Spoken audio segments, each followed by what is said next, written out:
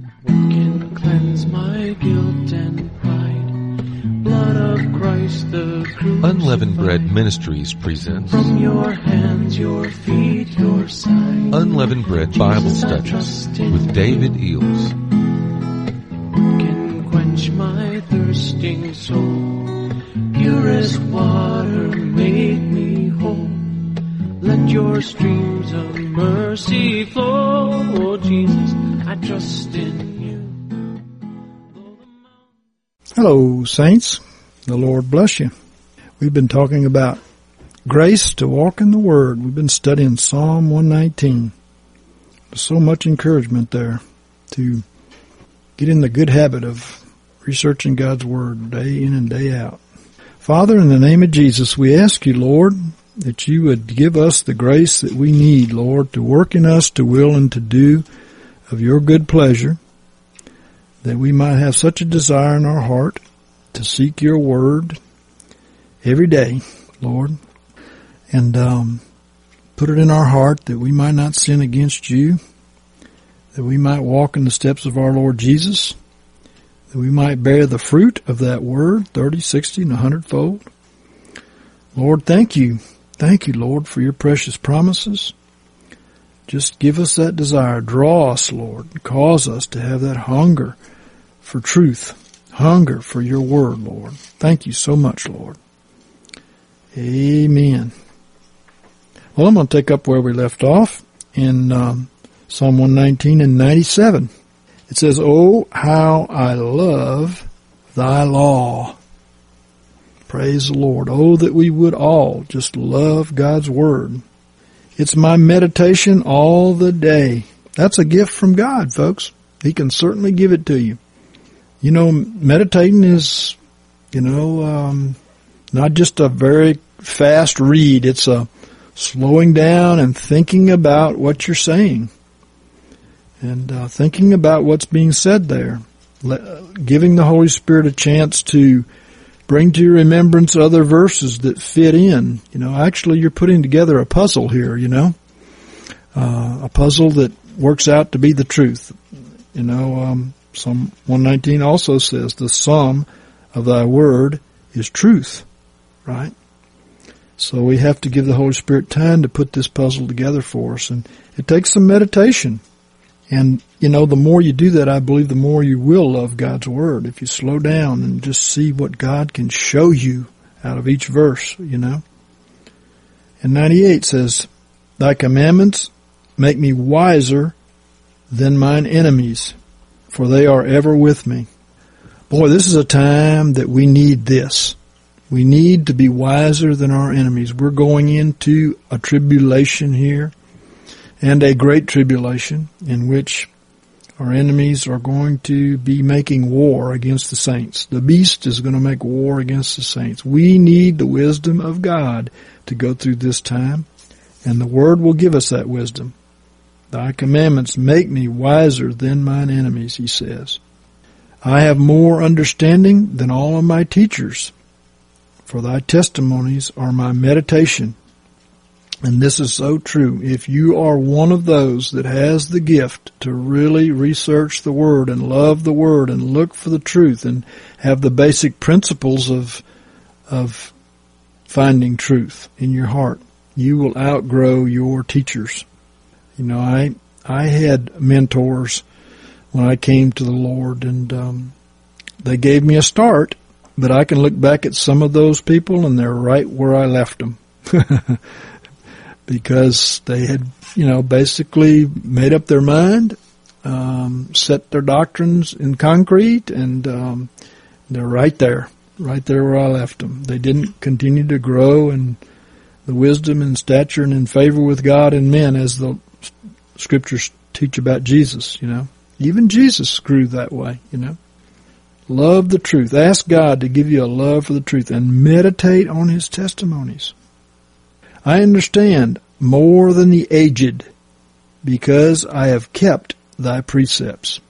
Well, I tell you what, if you are a hearer of the Word and a doer of the Word, you will understand a lot. You'll have a lot more understanding, because God gives light when you walk in the light that He gives you. And if you're not going to do that, there's not much use in God giving you light, which you would be condemned for not walking in, right? So God's very merciful in that way. You can gain more understanding than people who have been in the Lord much longer than you, because they're sidetracked. They're caught in a trap. And God is, in Job we see an example of this exact thing. Elihu. Let me read that to you. Job 32. So these three men ceased to answer Job because he was righteous in his own eyes. Job had a little bit of a problem here, and he had self-righteousness hidden in him that God was trying to reveal, right? Then was kindled the wrath of Elihu, the son of Barachel, the Buzite of the family of Ram.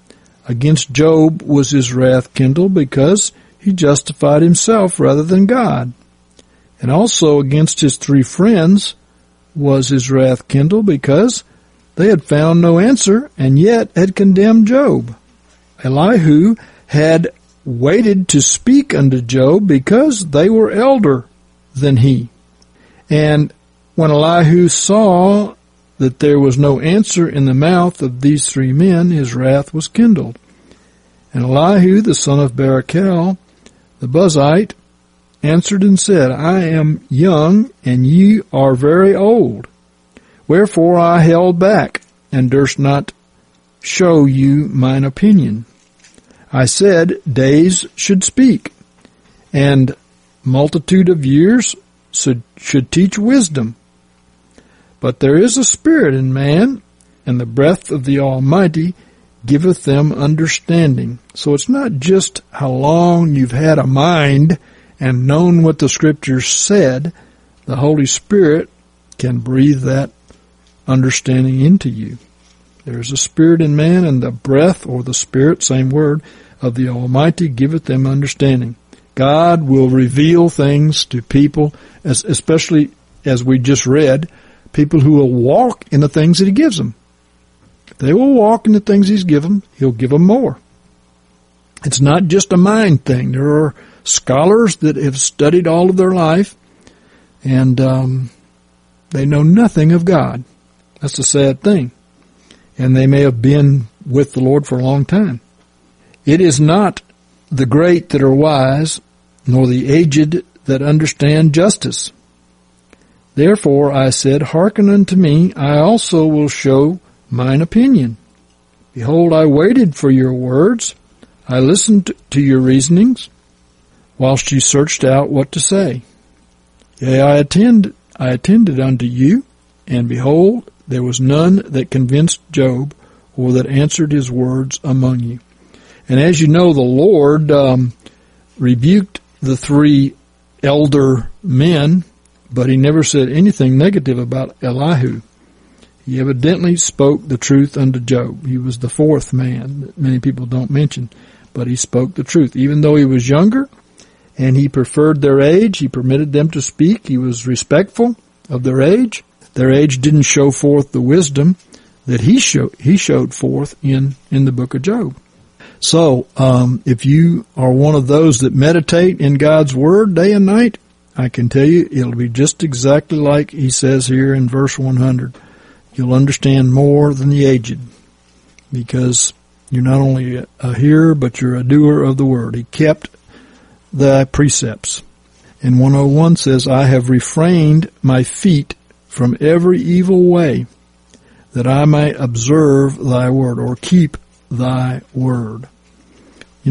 There's so much doctrine out there that basically permits you not to even believe that you have a need to keep His word. That's works. Salvation by works, they call it. But obviously that's crazy.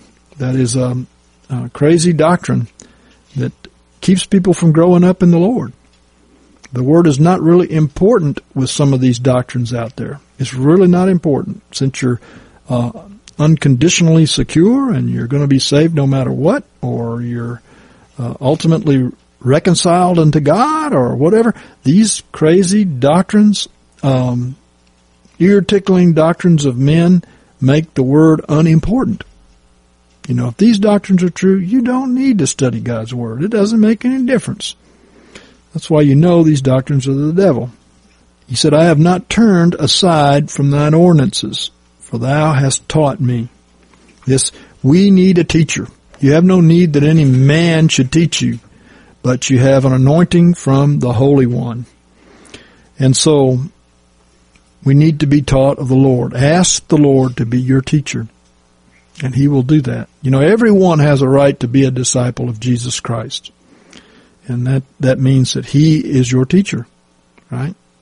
And modern day men, you know, have not studied the Word of God. They've gone to their Bible colleges and they're just cookie cutter, you know, teachers. They've been cut out, stamped, everything is proper, but they don't have the knowledge. Ask the Lord to lead you, though. Ask the Lord to guide you, the breath of the Lord to give you wisdom, and He will certainly do it. How sweet are thy words unto my taste, yea, sweeter than honey to my mouth. Well, you remember the story of John in the book of Revelation, how the angel gave him the little book, and how that little book, which we probably represents the book of Revelation, was sweet in his mouth but bitter in his belly. Actually, all of the book is that way. It's sweet in our mouth. It's nice to understand these things about God, but it also demands obedience. It demands the crucified life. And as you know, the apostle warned them about their God being their belly.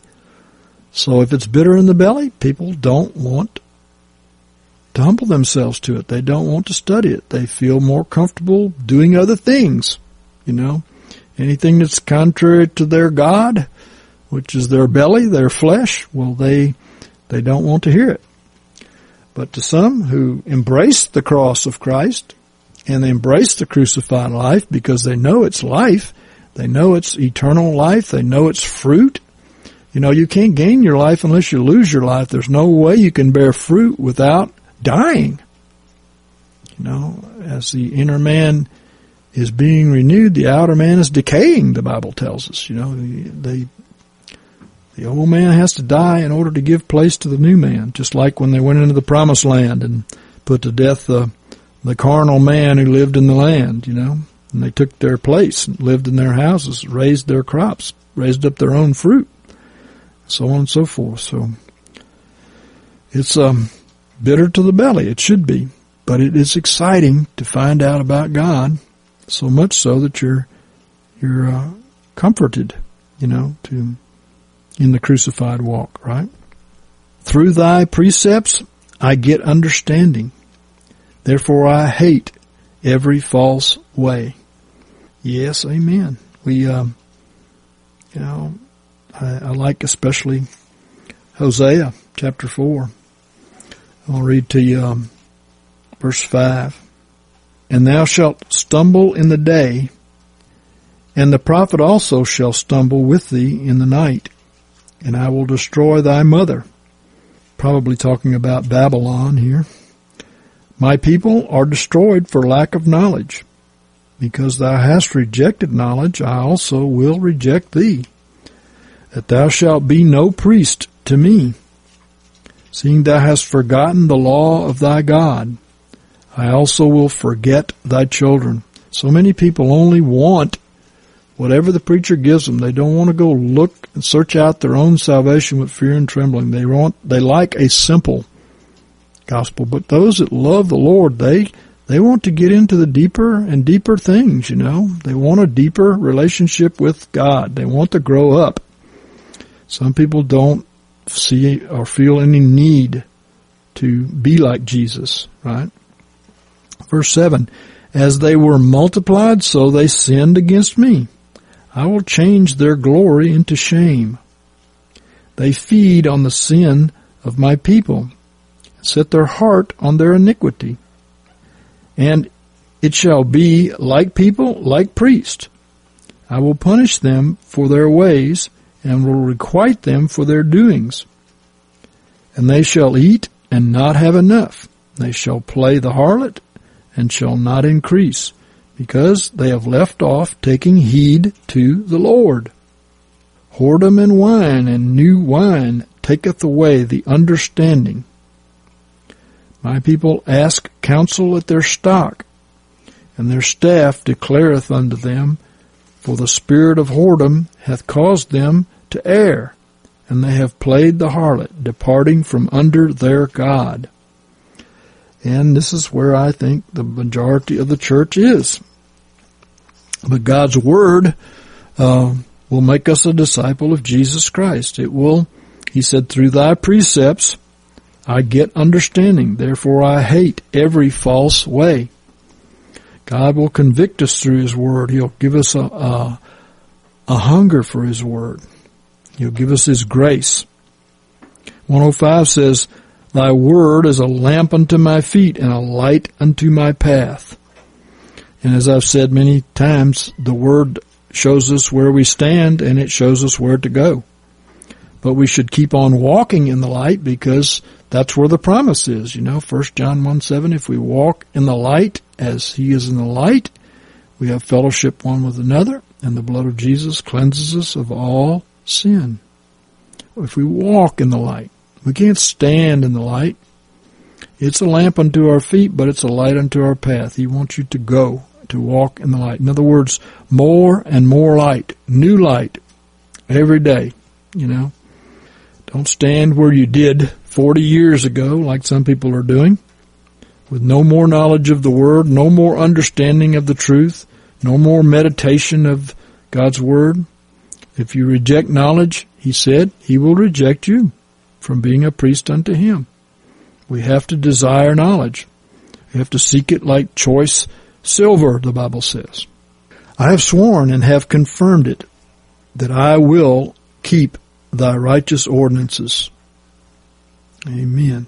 We can say this by faith. We can say that what the Lord Jesus gave us is his gift of obedience to the Word, because everything in the reconciliation has been given unto us.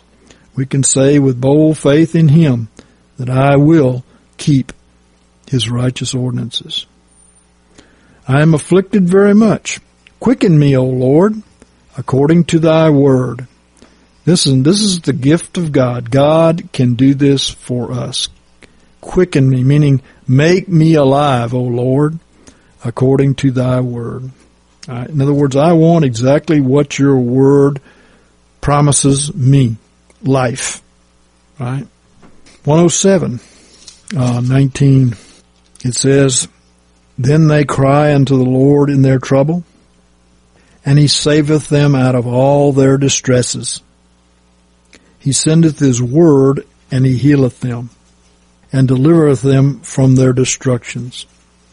Now, if the method that God uses to deliver us from our trouble and to heal us is God's Word, and we're not paying attention to God's Word or putting it first in our life, we're going to miss out on something extremely important here.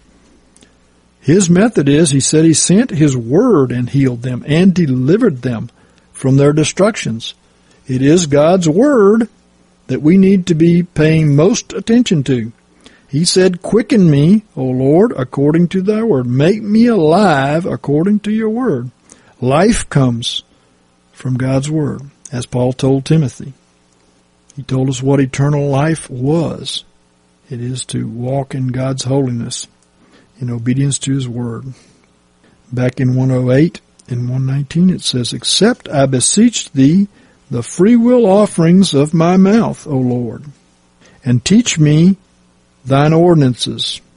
He didn't say just show me thine ordinances. He said, teach me thy ordinances. This can sometimes be painful, but it's necessary. We need to be taught. If you train a dog, for instance, you teach that dog to do something, to obey, to do tricks, to be obedient, so on and so forth. You can show the dog what you want. That's not enough. Some people can read the Word. It's not enough.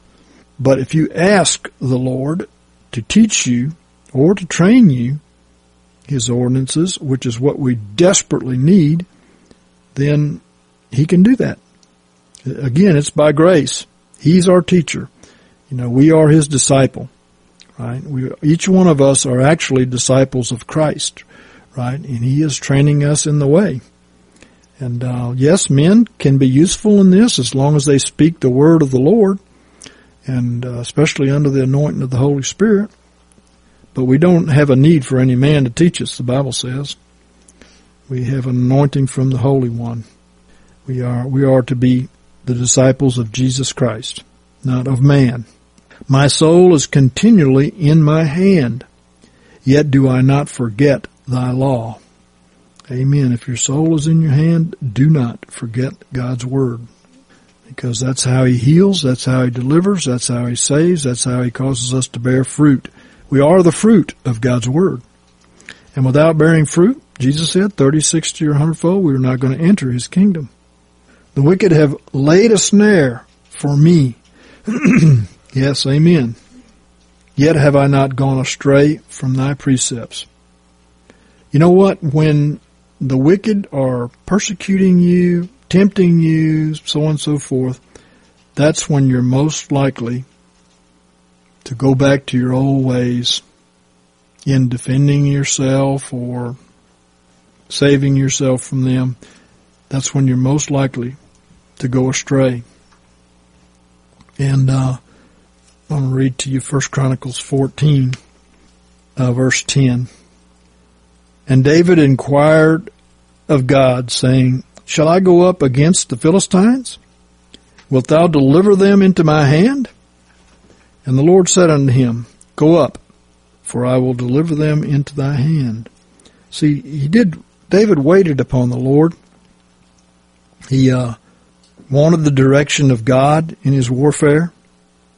The Israelites did this quite often, with the Urim and Thummim. They waited upon the Lord, and he gave them instructions and direction. Obviously, when we're going against an enemy, many times an enemy who is greater than us, larger than us, we need the direction of the Lord. So they came up to Baal Perazim, and David smote them there, and David said, God hath broken mine enemies by my hand, like the breach of waters. Of course, you can't say that unless you're following the Lord, right? He just wants to use us, but we need his direction. He is the head. We're not the head. When we're fighting against an enemy like we're about to fight against in the tribulation period, and in the Spirit, we need the Lord to be our head. We need his word to guide us. Therefore they call the name of that place Baal Perazim. And they left their gods there, and David gave commandment, and they burned them with fire. And the Philistines yet again made a raid in the valley, and David inquired again of God. And God said unto him, Thou shalt not go up after them, turn away from them. In other words, notice he doesn't do everything according to our minds. He doesn't give us a law to follow, when you're coming against the enemy. He wants you to be guided by him at all times, especially when you make warfare. Thou shalt not go up after them, turn away from them, and come upon them over against the mulberry trees. And it shall be, when thou hearest the sound of marching in the tops of the mulberry trees, that then thou shalt go out to battle, for God is gone out before thee to smite the host of the Philistines. And David did as God commanded him, and they smote the host of the Philistines from Gibeon even unto Gezer.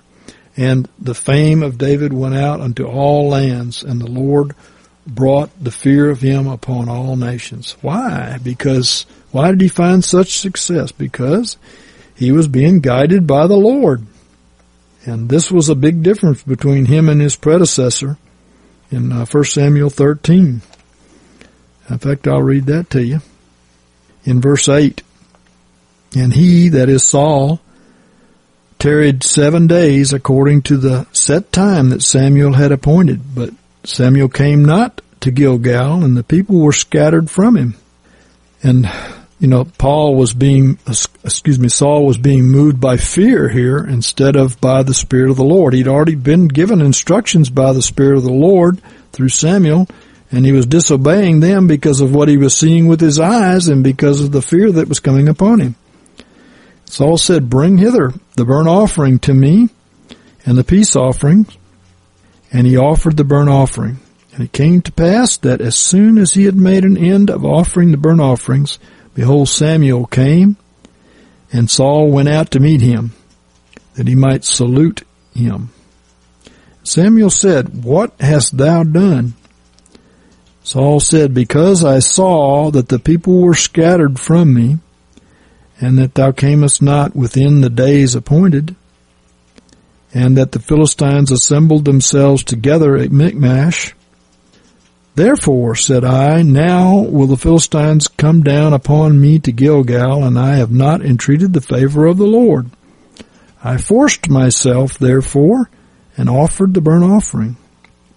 And Samuel said to Saul, "Thou hast done foolishly, for thou hast not kept the commandment of the Lord thy God, which he commanded thee. For now would the Lord have established thy kingdom upon Israel forever. But now thy kingdom shall not continue. The Lord hath sought him a man after his own heart, and the Lord hath appointed him to be prince over his people, because thou hast not kept that which the Lord commanded thee." So, not following the Lord, as many as are led by the Spirit of God, these are the sons of God. We're not going to get the reward of a son of God. We're not going to be a ruler in God's kingdom unless we learn to follow the Holy Spirit. We can't be a leader unless we learn to follow. And because there really is only one leader, right? And we understand and know that is the Lord God. I like the next verse in Psalm 119. It's 111. You know what 111, the gematria one that comes out to 111 is the Lord God, or Jehovah God, or actually YHWH God, comes out to 111. Many of you see 111 on your clocks, or in different ways, 111. Thy testimonies have I taken as a heritage forever. For they are the rejoicing of my heart. A heritage. A heritage of who? The Lord God. Our heritage, our inheritance from the Lord God is revealed and given to us through faith in God's testimonies. Wow. We inherit who Jesus is through the Word of God. Jesus is the Word of God.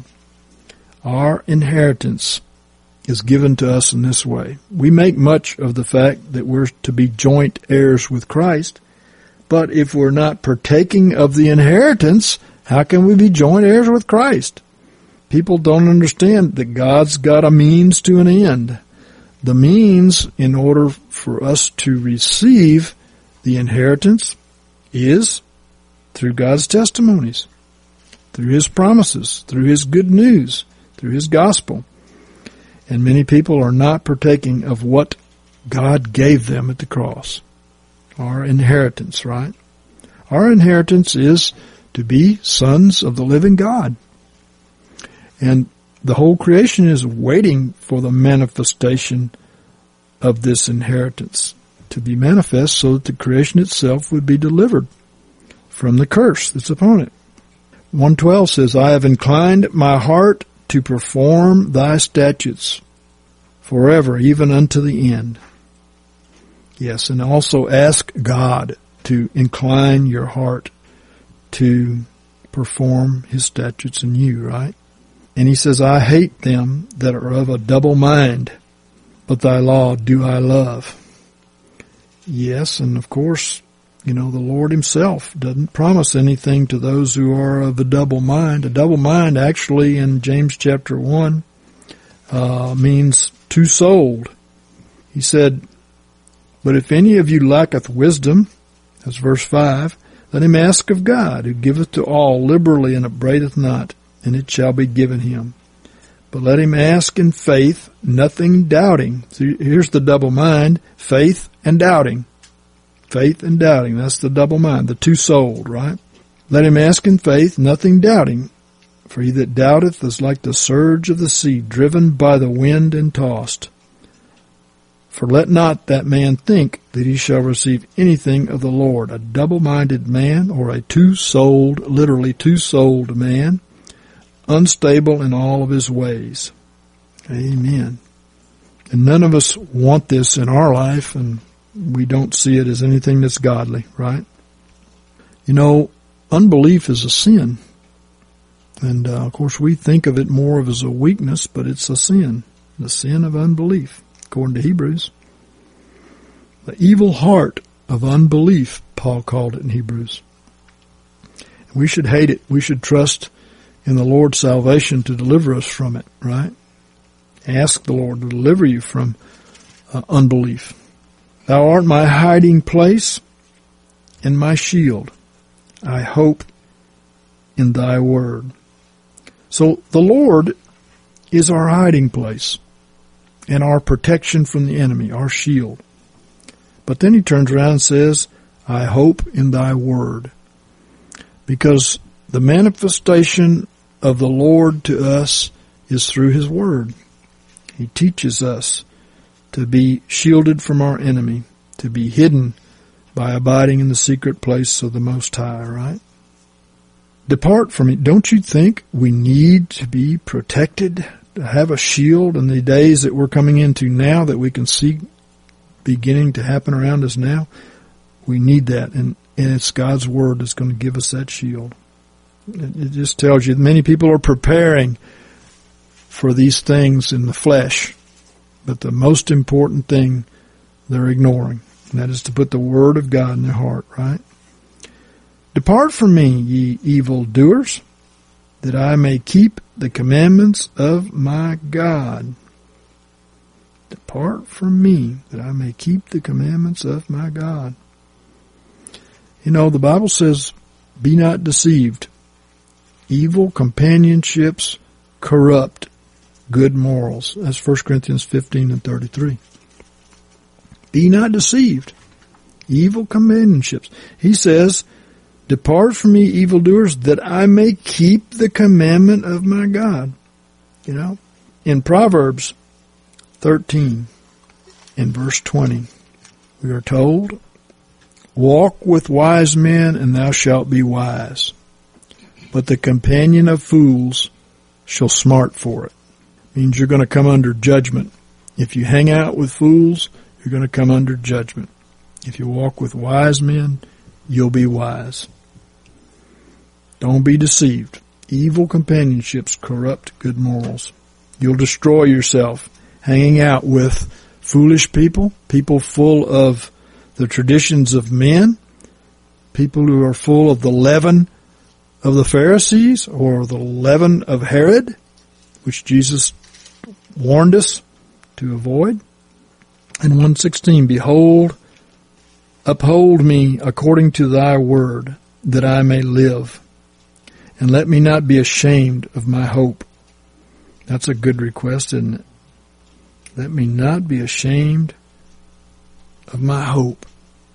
Recently the Lord gave me a word in Psalm 25 in verse 2 concerning shame and concerning enemies.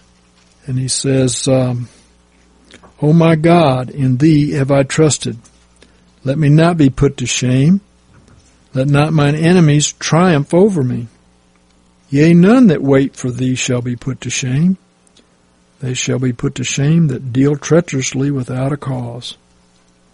Amen. Let me not be put to shame. Let not mine enemies triumph over me. Praise God. And this is a prayer, obviously, in Psalm 119 and 116. It's a prayer that the Holy Spirit wrote for us so that we would know we can pray this prayer and receive an answer. Let me not be ashamed of my hope.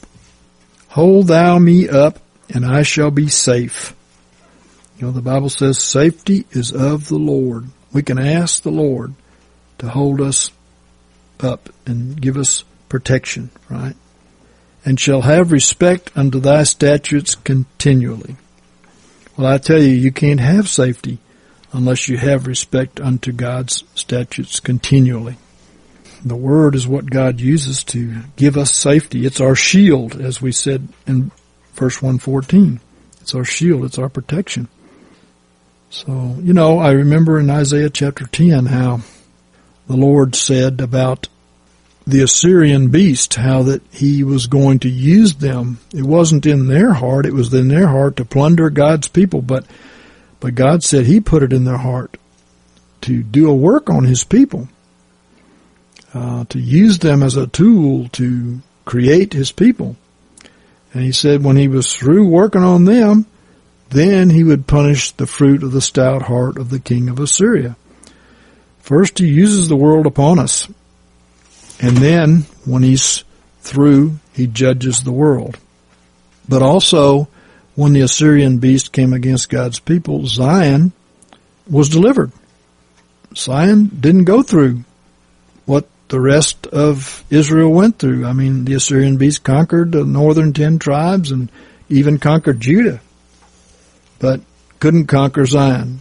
God preserved them.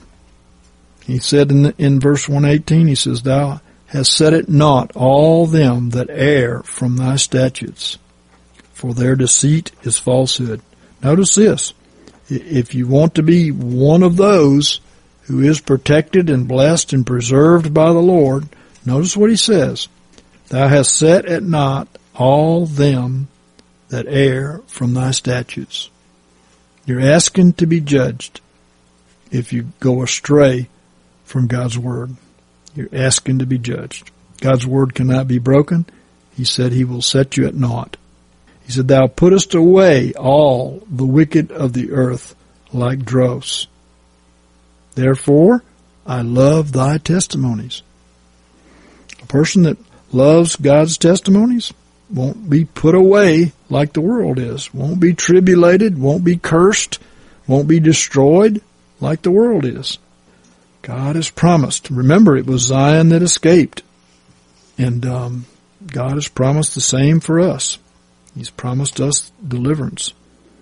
Let me read this to you. Psalm 24 and verse 3. Who shall ascend into the hill of the Lord? That's Zion. Who shall stand in his holy place? He that hath clean hands and a pure heart, who hath not lifted up his soul unto falsehood. We're going through a trial here, doctrinally speaking, to find the truth. The truth sets you free. It keeps you free. It protects you. It's what Zion represents, is truth and purity, right? But the person who lifts up his soul unto falsehood, he permits deception for whatever reason. Most people fall into deception because they're lured by the lusts of their flesh to believe something that they think will prosper them in some kind of way, physically speaking. And that's how they get deceived. But a person who loves the truth, they're not going to be bribed by false doctrine, by false hope of gain. They're not going to be bribed. We're obviously going to be tempted and going to be tried, and we're going to be proven as to whether we love the truth or not. We love God's Word or not. It says, and hath not sworn deceitfully, he shall receive a blessing from the Lord, and righteousness from the God of his salvation. And also a text like that in Psalm 15. Lord, who shall sojourn in thy tabernacle? Who shall dwell in thy holy hill? He that walketh uprightly, worketh righteousness, and speaketh truth in his heart. And on. It speaks about not slandering your neighbor and so on and so forth.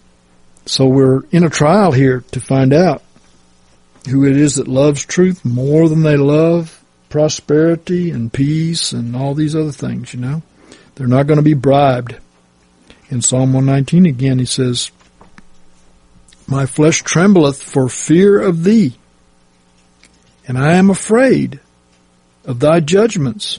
The fear of the Lord is the beginning of wisdom. The Bible says, fear the Lord and depart from evil, the Bible says. Let me read Proverbs chapter 1, verse 28 and 29. He says, Then will they call upon me, but I will not answer. They will seek me diligently, but they shall not find me. For that they hated knowledge, they did not choose the fear of the Lord. See, somebody that chooses the fear of the Lord, chooses to find out what God desires and how He leads and what is His direction and what it is to be in right relationship with Him and in obedience to His Word. Anybody that fears the Lord is going to do those things. They're going to love the truth. They're going to seek to be obedient to God. So the fear of the Lord is a good thing. And then there's some prayers that are prayed here in Psalm 119. Some Holy Spirit-led prayers. He says, I have done justice and righteousness. Leave me not to mine oppressors. Don't leave me in the hand of the wicked or in the hand of the oppressors. And there's another Psalm 125 that suits both what we've already seen and what we're reading right now.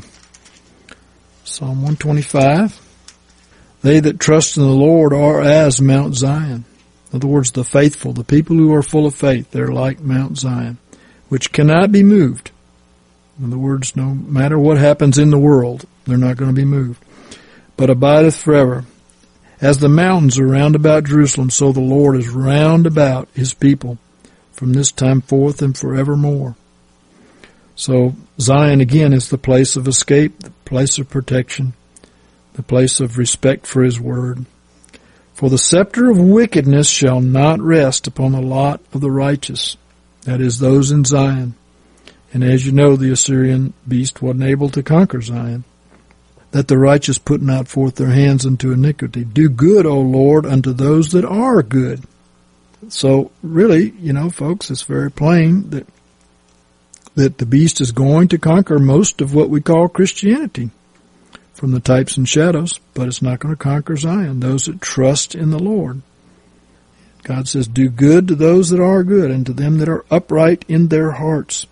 But as for such as turn aside unto their crooked ways, in other words, they're bribed to turn away from God's word, to reject knowledge and truth, God will lead them forth with the workers of iniquity. He means into bondage. That's what it means. Because the Assyrians led away Israel into bondage, but not Zion. It'll lead them forth with the workers of iniquity. Back to our text in Psalm 119. Be surety for thy servant for good. Let not the proud oppress me.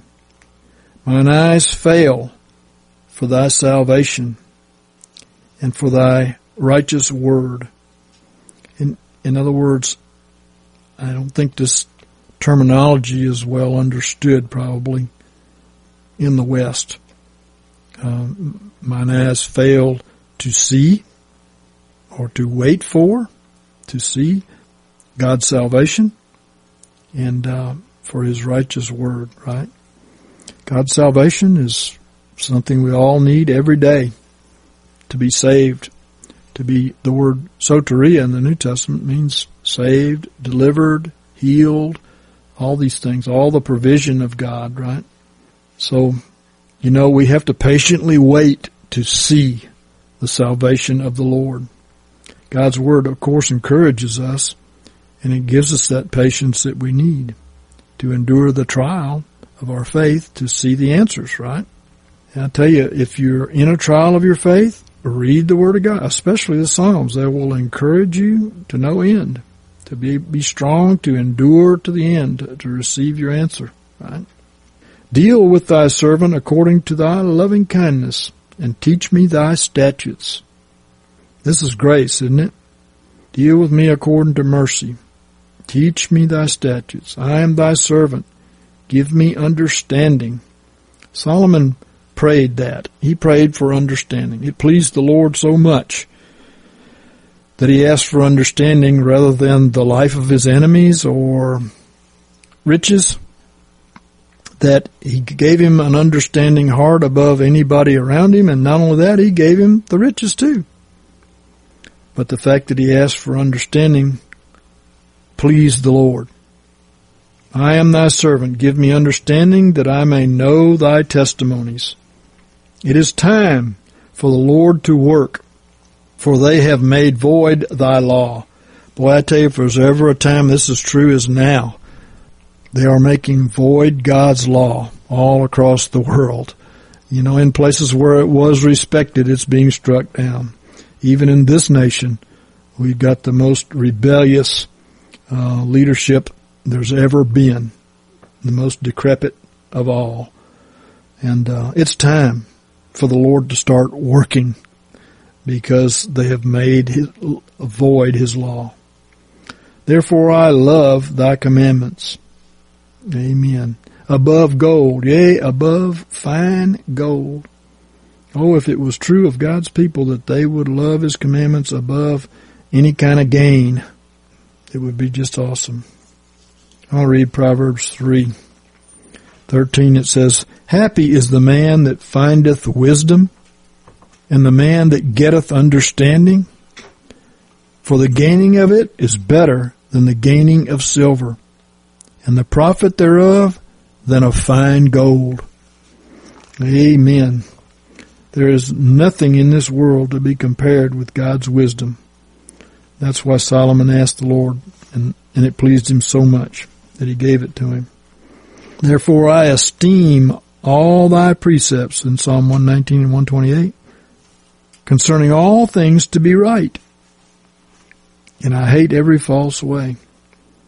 This is what we need, folks. We've got to presume immediately that everything God says is correct. He has the answers for all of our problems.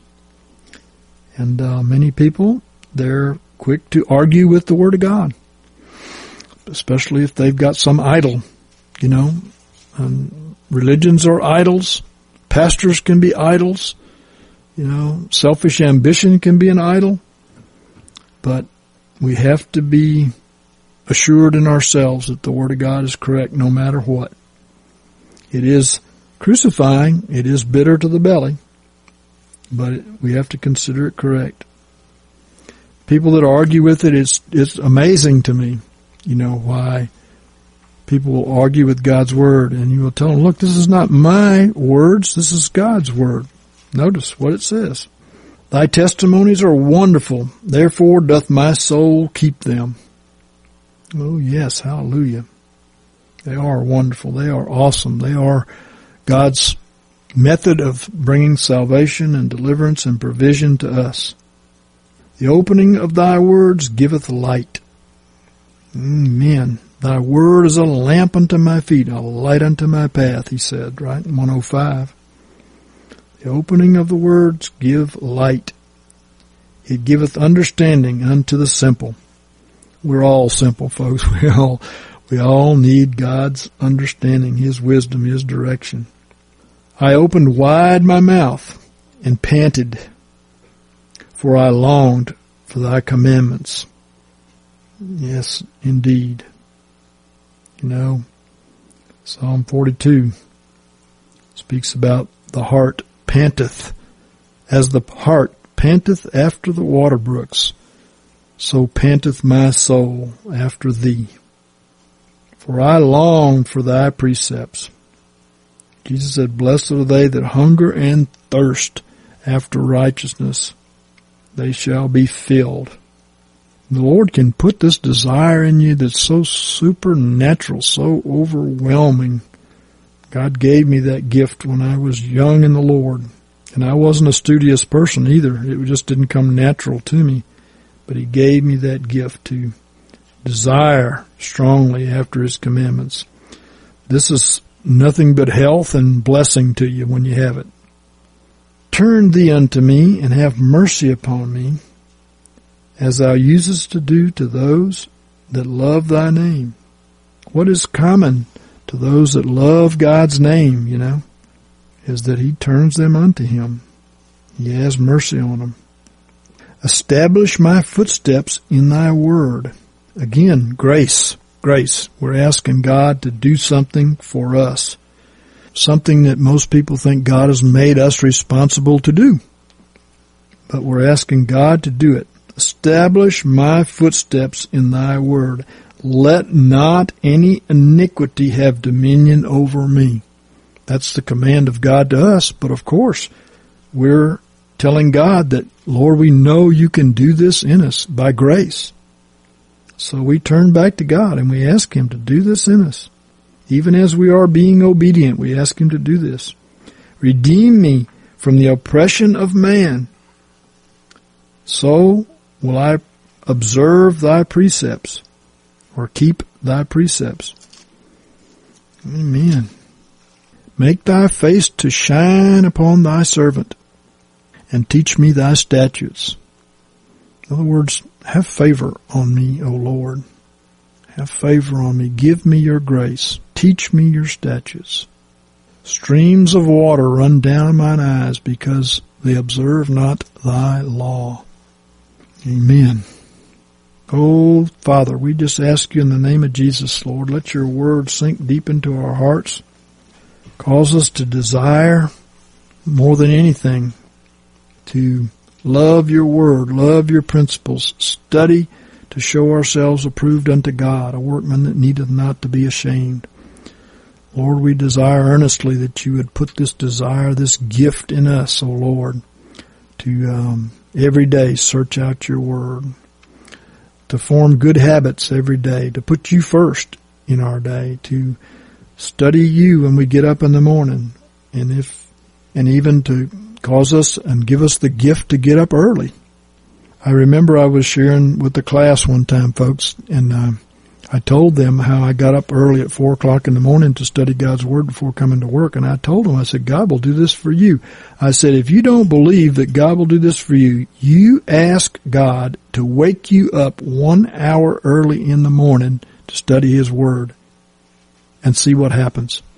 Do you know almost that whole class came back the next day and said, you know, I woke up, I turned and looked at the clock, and it was 1 hour before my clock was due to go off, the alarm. And they was just all so excited because it happened to almost all of them. God wants us to put Him first and His Word first, right? Glory be to God. Well, we want to continue with our study in Psalms 119. It's awesome. You know, Psalm 119 has 176 verses in it, and all but 4 of those speak of the Word of God. They speak of the Word as the law, the testimony, the judgment, the statutes, commandments, precepts, the Word, or ordinances, or the way. There's only 4 verses that don't speak of those different attributes of God's Word. Verse 90, verse 121, 122, and 132. The rest all do. And Psalms 119 is the largest chapter in the Bible. And it's quite encouraging, you know, as far as us learning to walk in His Word and in grace. You know, when we read these verses today, let these be your prayer to God, your praise to God. You know, enter into these verses. These are actually given by the Holy Spirit that we might know what is an acceptable prayer to God. Okay? Or an acceptable praise to God. So when we share these verses, let them be yours. We left off in verse 137. It says, righteous art thou, O Lord, and upright are thy judgments. Well, you know, the Lord is right, and He does right. His judgments are correct every time. You know, in verse 128 it says, therefore I esteem all thy precepts concerning all things to be right. You know, the Lord is right every time. You'd be surprised what this will protect you from. You know, Job was a righteous man. He walked in the Lord. He had faults. He didn't see, didn't know. But he was a righteous man. But one thing, because of the hardships that he was going through, caused him to question the Lord. And the Lord spent 4 chapters of the book of Job straightening Job out of him questioning him. He pointed out his lack of knowledge of things. He pointed out his lack of being there when the creation happened, and on and on and on. And for 4 chapters, God just went on about what Job didn't know. You know, the problem with us is we think we know enough to question God sometimes. But if we decide, no, God's always right, He's always good, He always does what's supposed to be done, then we will come to the place where Job came, in Job 42, after God answered him about what he knew and what he had done and his knowledge. And Job answered the Lord. He said, I know that thou canst do all things, that no purpose of thine can be restrained. And who is this that hideth counsel without knowledge? He's speaking about himself here. Therefore have I uttered that which I understood not, things too wonderful for me, which I knew not. Hear, I beseech thee, and I will speak. I will demand of thee, and declare thou unto me. I had heard of thee by the hearing of the ear, but now mine eye seeth thee. Wherefore I abhor myself, and repent in dust and ashes. So, back to our 137 verse, it says, Righteous art thou, O Lord, and upright are thy judgments. If we start out with this and we contend with this and we hold fast to this, we will be delivered of quite a lot of temptations. 138, Thou hast commanded thy testimonies in righteousness and very faithfulness. The Lord's testimonies, they are all righteous, and He gave them to us in faithfulness. They are His owner's manual, so to speak. You've heard the old saying, if we got a car and we got an owner's manual and we don't obey the owner's manual and we don't treat the car in such a way that it will last and be preserved and continue running, it's kind of like us not paying attention to God's testimonies, to His Word, because they were given in righteousness, they are right, they are what we need for our life, and they were given in faithfulness. His way of preserving us, of blessing us, of showing us how that this life is supposed to be lived. He knows what He's doing.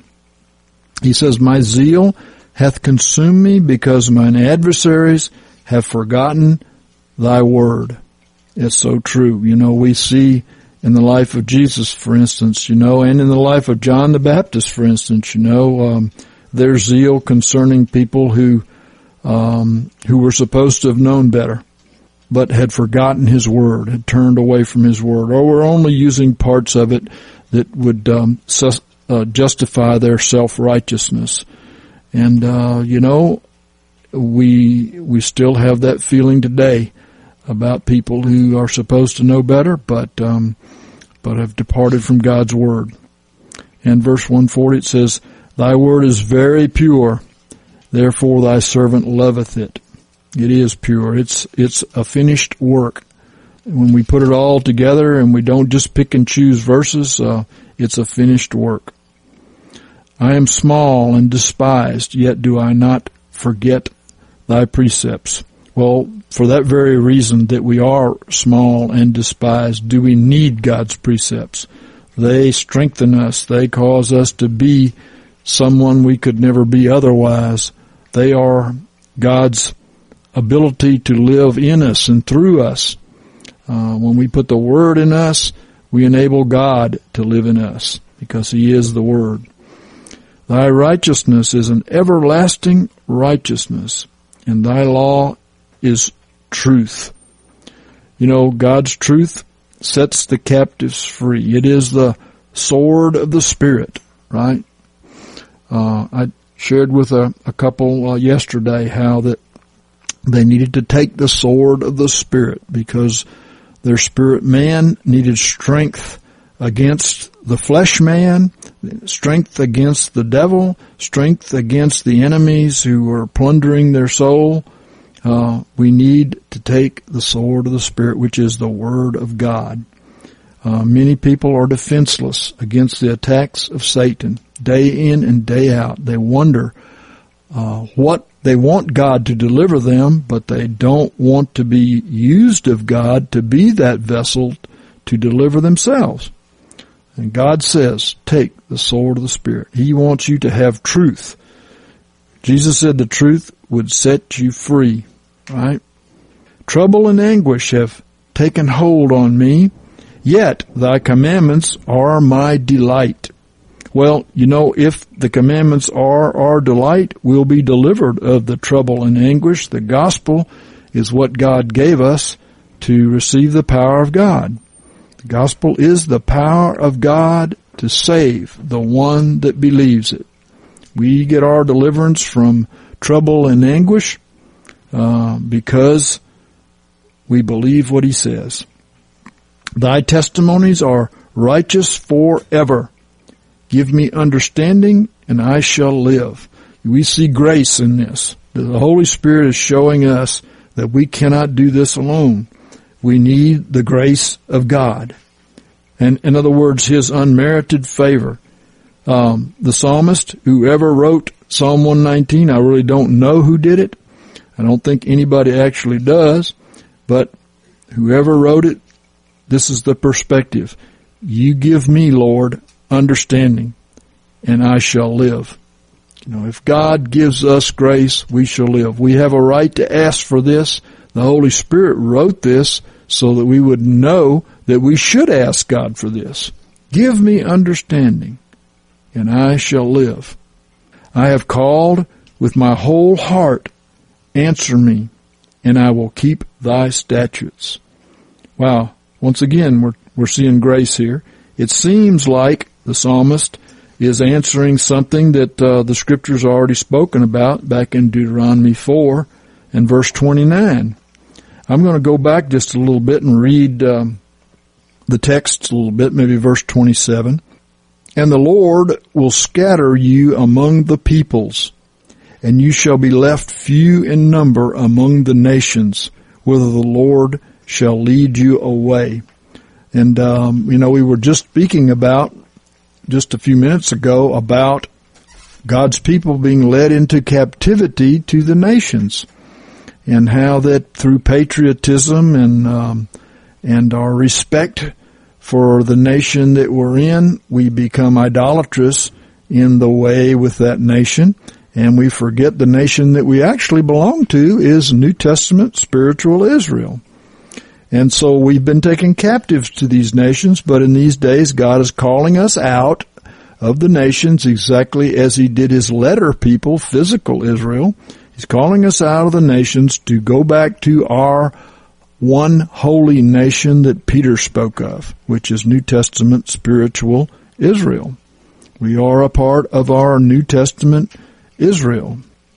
And so he's calling us out of the nations, right? And verse 28 says, and there shall you serve gods, that is when you're in captivity to the nations, the work of men's hands, wood and stone, which neither see nor hear, nor eat nor smell. And of course, people all over the world are in bondage to the works of their own hands, and they worship them, and they take care of them, and they spend their money on them, and so on and so forth.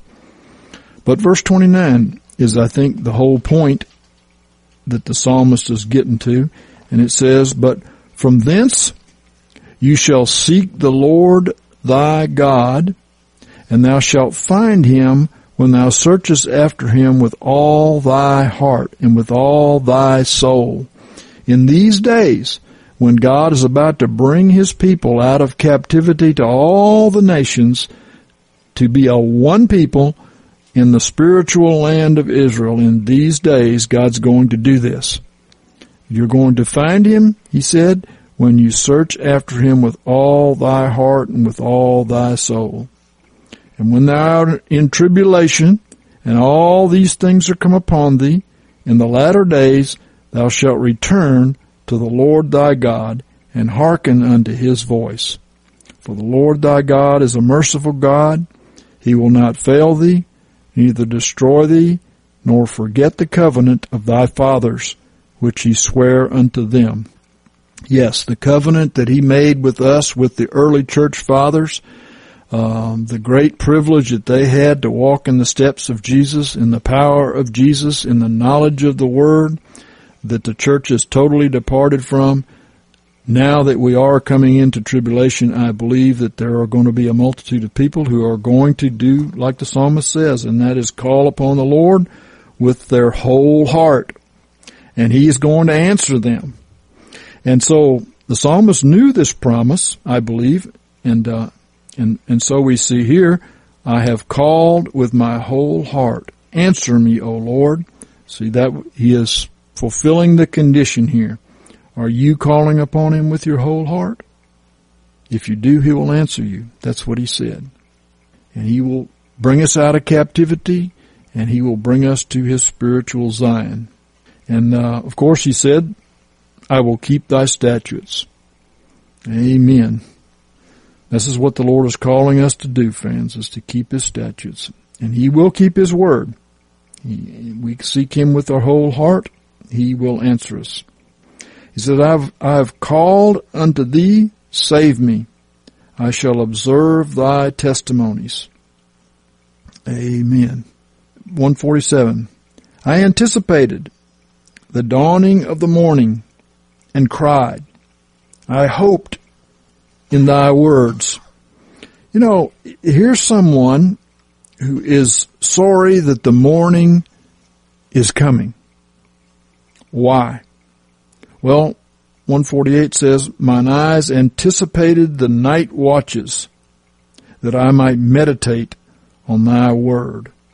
Here's the idea of drawing close to the Lord in the night, when things are quiet, when there aren't other responsibilities that the daylight usually brings to people, making a living and all these other things that distract you from the Lord. But he said, I anticipated the dawning of the morning and cried. I hoped in thy words. Mine eyes anticipated the night watches, that I might meditate on the word.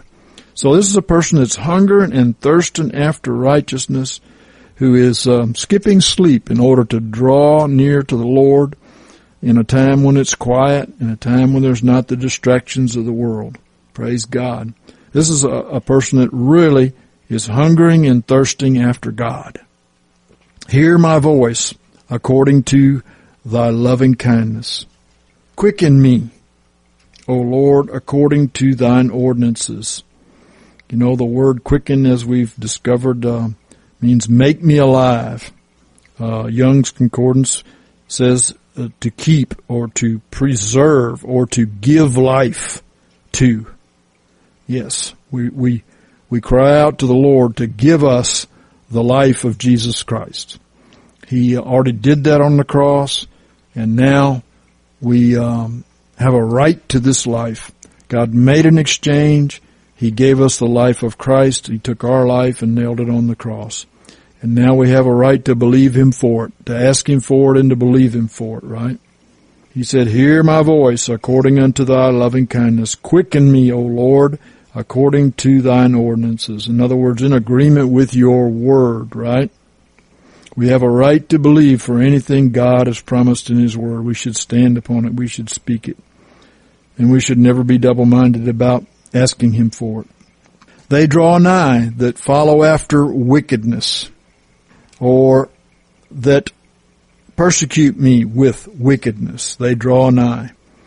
Well, I think right now is a really good time that this verse would be spoken, because this is exactly what's happening. The beast kingdom is about to become one, to join together to persecute the saints. as they have in past ages. The last and final fulfillment of all the prophecies and all of the history which always repeats is about to start, and the wicked are drawing nigh, and they are far from thy law. You know, the other day I was asking the Lord about a circumstance, a situation that was approaching. You know, the whole world is coming against God's saints. And the wicked among God's people who are a part of the world and are part of the beast are coming against God's saints. And I was asking the Lord about it, and He gave me Isaiah 36 and verse 10. And this is, of course, where Rabshakeh, the general of the Assyrian army that was coming against Israel, came up to Jerusalem and was basically railing at them with his threats. He said, "And am I now come up without the Lord against this land to destroy it? The Lord said unto me, Go up against this land and destroy it." I know that most people think this is a lie, but the truth is, the Lord works in us to will and to do of His good pleasure, and He also does it in His vessels of dishonor.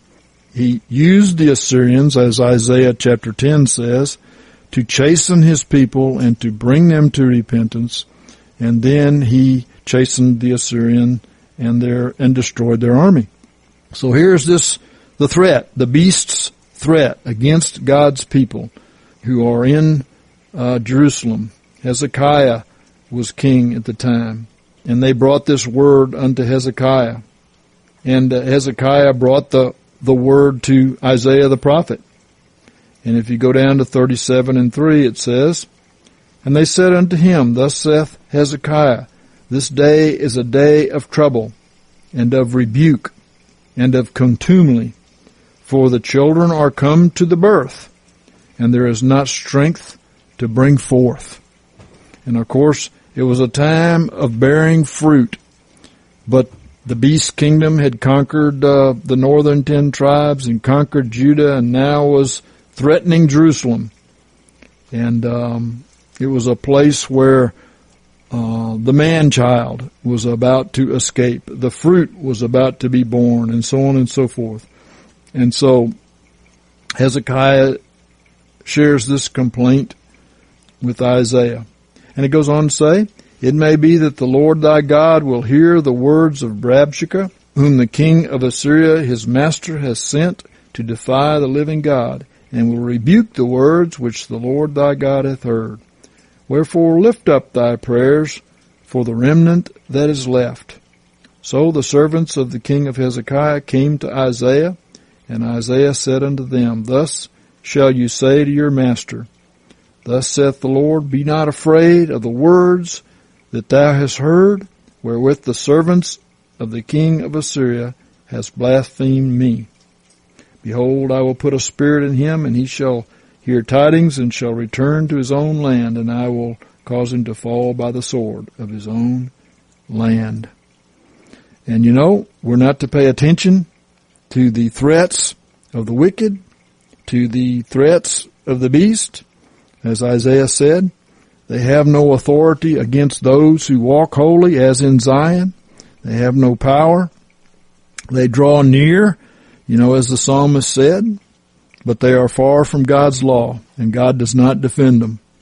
It says in verse 150 back in Psalm 119, it says, "They draw nigh that follow after wicked." But verse 151 says, "Thou art nigh, O Lord, and all thy commandments are true." The commandments defend us from the beast. They give us the authority that Isaiah, who spoke the word of the Lord to the people, to pay no attention to the threats of the beast, and to the devil, and to the world, and to about the curse, and so on and so forth. We're to pay no attention to that. We're to pay attention to God's commandments. The Lord is nigh unto us. He's our Savior. He says, all of thy commandments are true, and the truth sets free, it saves, it delivers, it heals, and so on and so forth. We're to pay no attention to the world. We're to pay attention to our God, right? Of old have I known from thy testimonies that thou hast founded them forever. You know, in Matthew 25 and 35, it says, heaven and earth shall pass away, but my words shall not pass away. God's word is eternal. Everything else that can be shaken will be shaken, and everything else will pass away. In that very text, right below that verse, he speaks of Noah and being in the ark. These are a people who are a product of the Word, who are preserved by God from the beast kingdom. And the Word that is eternal has given them eternal life. That Word manifested in them is eternal life. It is preservation. It is deliverance. It is salvation. It is all of these things. And we need to remember it. That's why this chapter, I believe, is so important. And 153 says, consider mine affliction and deliver me, for I do not forget thy law. So this is a reason for God to consider our affliction and not deliver us. This is another one of those verses you can turn around, right? If you don't forget God's law, He will consider your affliction and He will deliver you. He said, plead thou my cause, and redeem me. This is, of course, a Holy Spirit prayer that we know we can pray. Quicken me according to thy word. Make me alive according to your word. Life is Christ in you, the hope of glory, right? Salvation is far from the wicked, for they seek not thy statutes. Even in the church, you know, most often in the Psalms, they're not speaking about the wicked of the world so much as they are the wicked that are around them. David spoke often of the persecutions that he received from his own brethren, and he called them the wicked. The Bible says salvation is far from the wicked, for they seek not thy statutes. They seek what? Justification by many other things, by their works, by their religion, by who they're associated with, by their parents, on and on and on. Many other things. Something that they do that other people don't do, but they seek not the statutes of the Lord, right? The statutes of the Lord were meant to be in us, who Christ is in us. Great are thy tender mercies, O Lord. Quicken me according to thine ordinances. God's ordinances is what He uses to give us life, to preserve us, to keep us. The Bible says He sent His word and healed them. Many are my persecutors and mine adversaries, yet have I not swerved from thy testimonies. You know, the persecutors and the adversaries come against us. It's a most opportune time for us to get in the flesh and to miss God. We're tempted quite often to get in the flesh and to do something physical that's contrary to God's will when people are persecuting us. But if we don't swerve from His testimonies, God will be our defender. You know, if we don't defend ourselves, if we don't fight for ourselves, God will be our defender. You know, it's in our weakness that God's power is made perfect. He says, He told the Apostle Paul, right? Praise be to God. Yet have I not swerved from thy testimonies. I beheld the treacherous and was grieved, because they observe not thy word. Amen. It's always grieving, when the treacherous, especially the treacherous among God's people, do not observe or do not keep His word and don't have a conscience to keep His word. And it's very confusing to look upon. Consider how I love thy precepts. Quicken me, O Lord, according to thy loving kindness, according to thy mercy. Make me alive according to your mercy, Lord. This is a good Holy Spirit-filled prayers here. The sum of thy word is truth. Many people ask me this. I think maybe lots of folks who are used to using maybe the King James or whatever, they ask me, where's that verse? Psalm 119 and 160.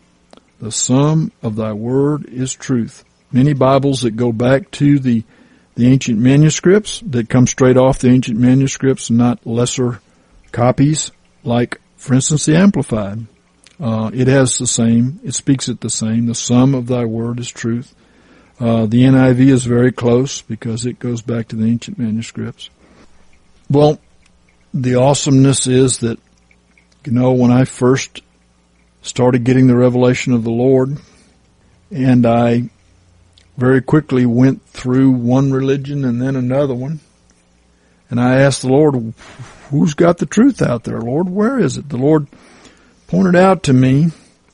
In fact, He led me to visit different churches of different Christian religions, and He told me not to be captured by any of them, but to notice what was going on there, how that they had grabbed a piece of the truth, but that they could not recognize their brother's piece of the truth over in this other denomination, and it separated them, and that they never really could grow up because they were picking and choosing verses instead of just accepting everything the Bible says. And that if I didn't get caught up in an idolatrous situation with one of these, I could be free to accept all of God's Word and to grow in Him and not be stunted in my growth. And this is one of the words the Lord brought to me. The sum of thy words is truth. He really brought it home to me that there is no truth when you pick a piece or a part of it out of the context. The truth is the whole thing. And that He taught me how to study things. When I was very young in the Lord, I did a study on baptism, and I looked up everything the Bible said about baptism. And you know what? You don't have to make up your mind too early. In seeking the Lord, consider that everything He says fits together. And you don't want to pick a piece out of a puzzle and say, this is the truth, because that's not the truth. You have to put that in the puzzle and look at the whole picture to say, this is the truth. Denominationalism is sectarianism, and it by its very nature, it picks pieces of the truth. And they cannot ever find the truth that way, and the truth is what sets us free.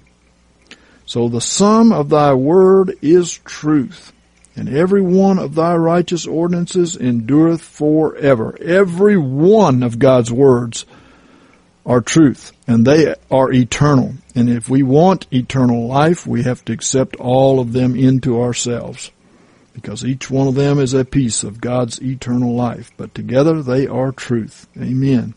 And He says, princes have persecuted me without a cause, but my heart standeth in awe of thy words.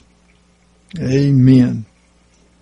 When we are held fast by God's Word, when we're restrained by God's Word, when we're persecuted by the wicked around us, even people in authority like princes or people in power like princes, when we're restrained by God's Word, it doesn't mean that we will do without or that we will be conquered or anything of the sort. It reminds me of when God basically restrained Israel to donkeys. He refused them to go and buy horses. They many times came against armies of peoples that were using horses, and they were using donkeys. I never remember Israel losing a battle because they were restrained to this weakness, because in their weakness, God was made strong. I never remember Israel losing a battle when they were in the minority, because in their weakness, God was made strong. I remember Him in the Gideon situation, whittling Israel down to 300 men to go against an army that was as the sands of the sea for multitude, so that Israel wouldn't vaunt themselves against me, saying that by their own hand that they had done this. God purposely puts us in a position of weakness through obedience to His words, so that the power that we receive to conquer our enemies is His power. And so even though we're persecuted by people that are greater, have more authority, but if we hold fast to God's word, we will have His power. He said, I rejoice at thy word as one that findeth great spoil. Oh, I do too. I love the Word of God. I love to find the nuggets, the treasures that God has hidden in there for us. It's the glory of God to conceal a thing and the glory of kings to seek it out. I love to see those awesome things He's hidden for us in there. I search for it as for treasure, right? I hate and abhor falsehood, but thy law do I love. You know, we can ask the Holy Spirit to put a love in our hearts for God's law, His truth, His word. This is a grace that He gives unto us, and we should do it daily. I've recounted many times how I asked the Lord, please, Lord, open my understanding, please give me truth. And the Lord did that for me. 7 times a day do I praise Thee because of Thy righteous ordinances. Amen. You know, we should be very, very grateful for what the Lord has given unto us. These ordinances will give us eternal life, deliverance from our enemies, preservation from the beast, the righteousness of Christ through the good news of those ordinances, His promises, His blessings. In 165, great peace have they that love Thy law. Peace, rest, security comes from loving God's Word. And they have no occasion of stumbling. People that love His Word have no occasion of stumbling. Praise God. You know, Jesus said, if you love me, you'll keep my commandments. If you love Him, you'll love His Word. You can't separate Jesus from His Word. I see now quite often religious people have been taken by some spirit and they follow, quote, the Spirit. But it's totally contrary to the Word. They don't realize that this is another Jesus. They've been led astray by a false Jesus. I have hoped for Thy salvation, O Lord, and have done Thy commandments. Praise God. My soul hath observed or kept Thy testimonies, and I love them exceedingly. And of course, a person doesn't love them if he doesn't keep them. Just like if you don't love Christ, you're not going to keep His commandments, right? I have observed Thy precepts and Thy testimonies, for all my ways are before Thee. You know, it's true. Everything we do is seen of the Lord. And I think that many people don't keep the testimonies because they're not seen of men. But you know what? The Lord sees us. He sees us all the time. Who are we living for? The Lord observes everything we do. And who are we living for? If we don't keep His commandments when we aren't seen of men, then we don't love the Lord. Or we don't think He's looking. And the fact is, He is. You know, the Bible is very plain. We have not because we ask not. If we listen to the Holy Spirit teach us to pray for grace, for instance, in these following verses that we're about to read, we understand what the Holy Spirit wants us to pray for. You know, when we receive the gift of tongues, it's the Holy Spirit making intercession for us in groanings that cannot be uttered and according to the will of God. You know, if we ask anything according to His will, we know that we have the petitions which we have asked of Him. Well, these are just as perfect as tongues because these are written by the Holy Spirit. We know we can pray them. We know we can pray them with confidence. We know that we're asking according to the will of God, and we know that we have the petitions which we've asked of him. And the whole rest of this chapter is about grace, asking God for things that normally men think that they can do. Normally they think that they can handle this. But we have not because we ask not. We ask God for the things that we think we can do, but that we fail in quite often. And if we ask for his help, obviously he will help us. So the Holy Spirit is trying to teach us grace here, a revelation of faith-giving grace to us. 169 says, "Let my cry come near before thee, O Lord." In other words, hear my prayer, Lord. Give me understanding according to thy word. Amen. Give me understanding. Many people with their mind search for understanding, and there are many scholars, quote, who think they know a lot about the Lord, but the Lord teaches wisdom, and he gives it by his Spirit, and you can't intellectually seek out the Lord. He is the only one that can give this knowledge. He has hidden it from the wise and prudent and revealed it unto babes. There are people that seek with their mind to be intellectually understanding of the Lord and his kingdom, and yet he can only be spiritually known. Only the Holy Spirit can reveal to you the truth.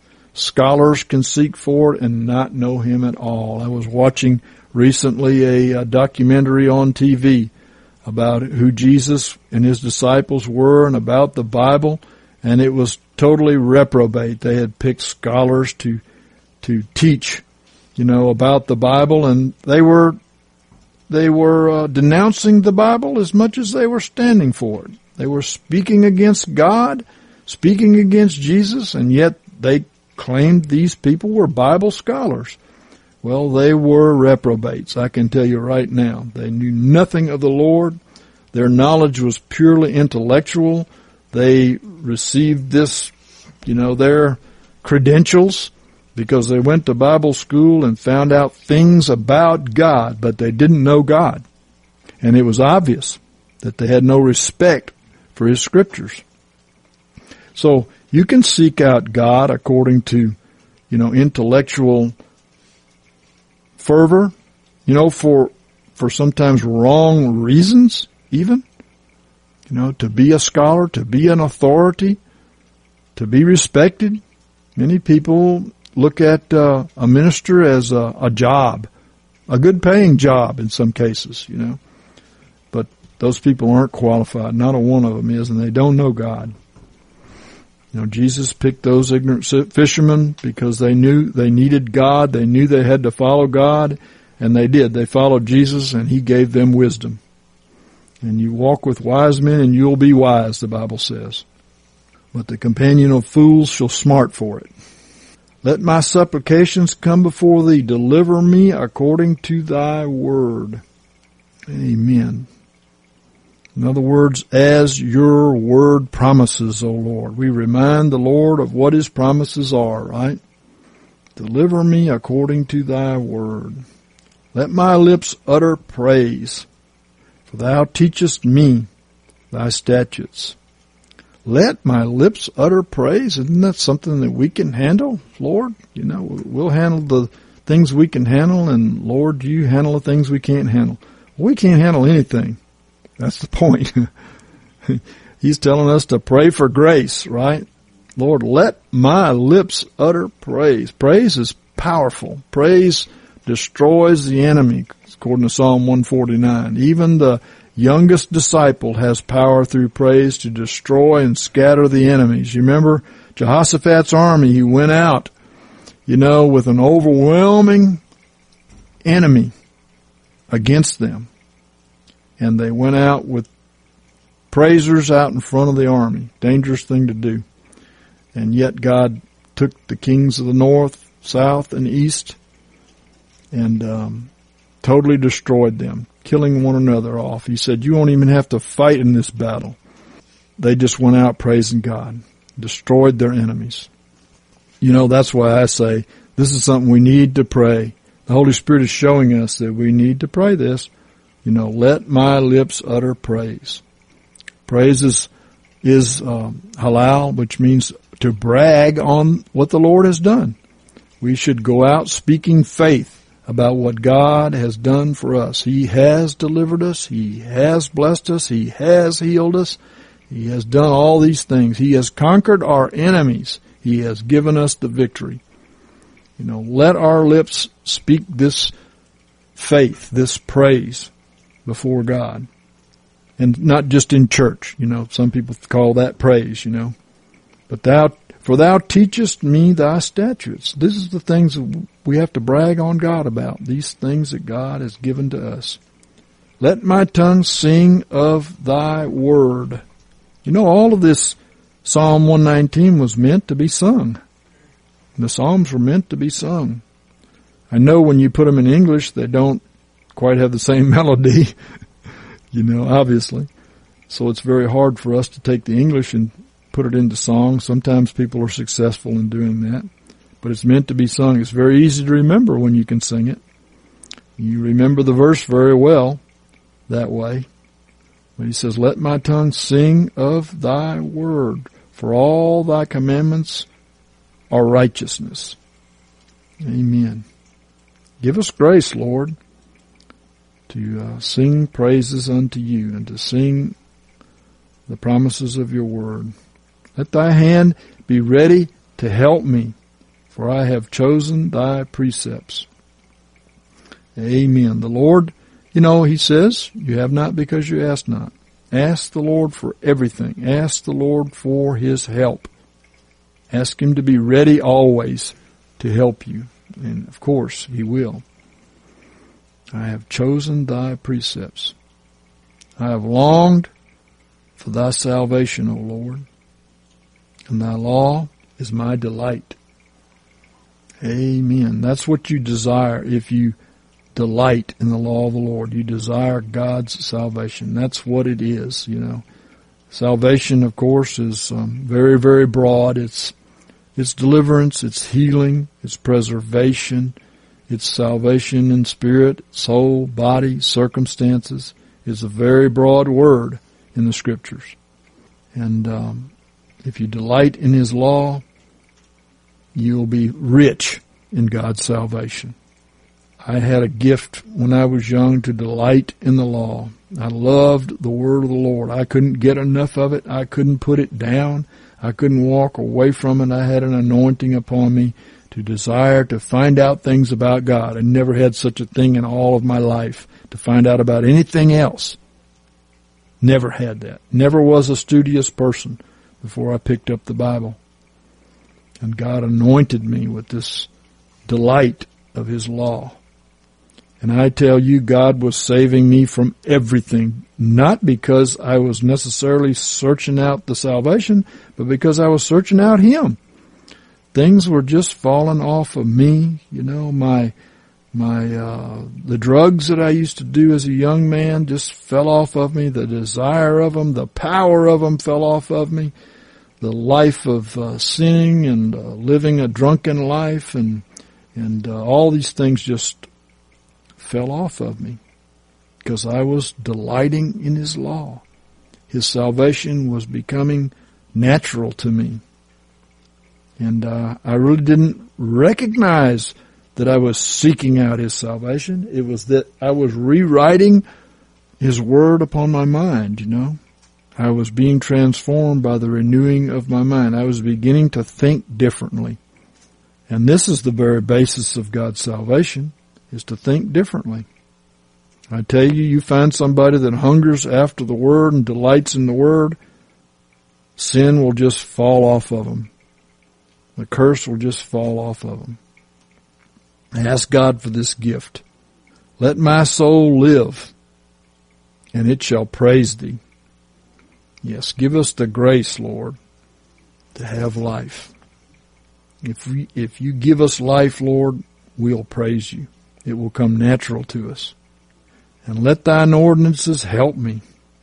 I have gone astray. like a lost sheep. This is the strangest, to me, verse in all Psalm 119. Not that it's wrong. It's just a departure from everything else in there. He says how often he loved and he ran after the statutes of God. And finally, he comes to one place where he talks about his failures. And it's the very last verse. He says, I have gone astray like a lost sheep. Seek thy servant. Come and find me, Lord. Find me out of all my traps. Find me where I need you. And draw me out of the foolishness that I'm in, the destructions that I've brought upon myself because of my thinking. You know, I've gone astray like a lost sheep. Seek thy servant. For I do not forget thy commandments. You know, you may be in some of these traps today, you know, some place where you really don't have a solution, but the Lord does. And ask him to seek you out and to draw you out and to deliver you. But don't forget his commandments, because this is the method quite often that God is going to use to bring you his salvation, his deliverance. Hallelujah. You know, I think the greatest message, you know, in Psalm 119 is that we can go to God by grace. We can ask of him to give us this love for his commandments, his word, his precepts, his testimonies, his judgments, his statutes, etc., etc., etc., ordinances, so and so. We can ask him to give us a love for these. God will be our Savior, our deliverer, our provider. He'll keep us through the persecutions. He will do all these things for us. And, well, Father, in the name of Jesus, Lord, we ask you, Lord, to give us this gift, this anointing, Lord, to first of all love your commandments above everything else, every hobby, every plan, every ambition, Lord, to love your commandments, to keep them constantly before our face that we might not sin against you, especially when we're faced with our enemies, Lord, that you would give us the gift to love your commandments and to not depart from them for any price. Lord, this is what we ask. Lord, you give this gift. You give this gift to make people totally faithful to your word, that they can't be bribed by fear, by money, by anything to depart from your word. And yes, Lord, in some ways all of us have gone astray from you. Please seek us out in our hiding places. Please cause us to give every compartment of our soul over to you, Lord, that we might have life. Lord, there are places in our hearts that we don't give over to you, either because of fear or because of ignorance. But we're asking you, Lord, to seek us out, to find us in those hiding places, to open the revelation to us that we might have more of you in every part of our life. Lord, we ask you, Lord, to let Psalm 119 fully be manifested in us. These prayers that we have prayed before you, Lord, that you would answer them. These prayers that your Holy Spirit has given unto us, that we might know we have a right to come to you with. Lord, we ask you, Lord, to manifest them to us, to give answer to them for us. Lord, we ask you to constantly bring to our lives, Lord, the desire to seek out your word, to hunger and thirst after righteousness, to know what your commandments are, and to rewrite our minds, our thoughts with your commandments so that we might be transformed, Lord. Lord, we want to be your servants, yet we know that only your word in our heart can serve you, because we know that your word in our heart is Jesus in us. And Lord, we ask you, Lord, that we might serve you and that Christ in us would do the work through us, and that your word manifested in our hearts will do this. We ask it in Jesus' name, Father. Lord, we love your word. We confess it out loud. We believe it. We keep it. We confess these things by faith, even as the psalmist did.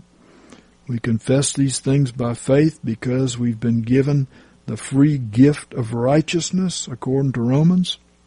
So we love your word, Lord. We desire after your word, Lord. We thank you that your word lives in us. We thank you that we search after it as choice gold and silver. We thank you for revealing it to us, Lord. It is so hidden by you that we have no hope outside of your Spirit to actually know it and believe it as it is. So we ask you, Lord, to give us this grace, to work this grace in our heart. Lord, we love your commandments, Lord. We love your precepts. We thank you for drawing us mightily after you, for anointing us to make you our hobby, your word our hobby, to seek first the kingdom of God and your righteousness, so that the things of the world are very unimportant, but that they are all also provided to us through our seeking after you, Lord. Thank you, Father. Thank you. In the name of Jesus. Well, thank you so much, saints, for joining us, and the Lord bless you. In Jesus' name. For information, materials, and to contribute, go to unleavenedbreadministries.org. Contributions only may be addressed to David Eells, Post Office Box 231616, Montgomery, Alabama 36123. Can quench my thirsting soul, purest water made me whole. Let your streams of mercy flow, oh Jesus, I trust in you. Though the mountains fall into the sea, though the rivers rise, I still believe. For your mercy stands and your word is true, oh Jesus, I trust in you.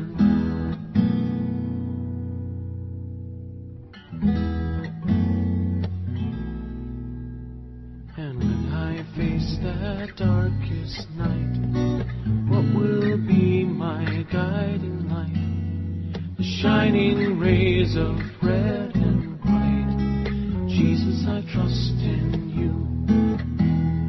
Oh, Sacred Heart, in you I find mercy seated for all time. I am yours and you are mine. Oh Jesus, I trust in you. Though the mountains fall into the sea, though the rivers rise, I still believe. For your mercy stands and your word is true. Oh Jesus, I trust in you. Though the mountains fall into the sea, though the rivers rise, I still believe. For your mercy stands and your word is true. Oh Jesus, my Lord Jesus, oh Jesus, I trust in you. I trust in you. I trust in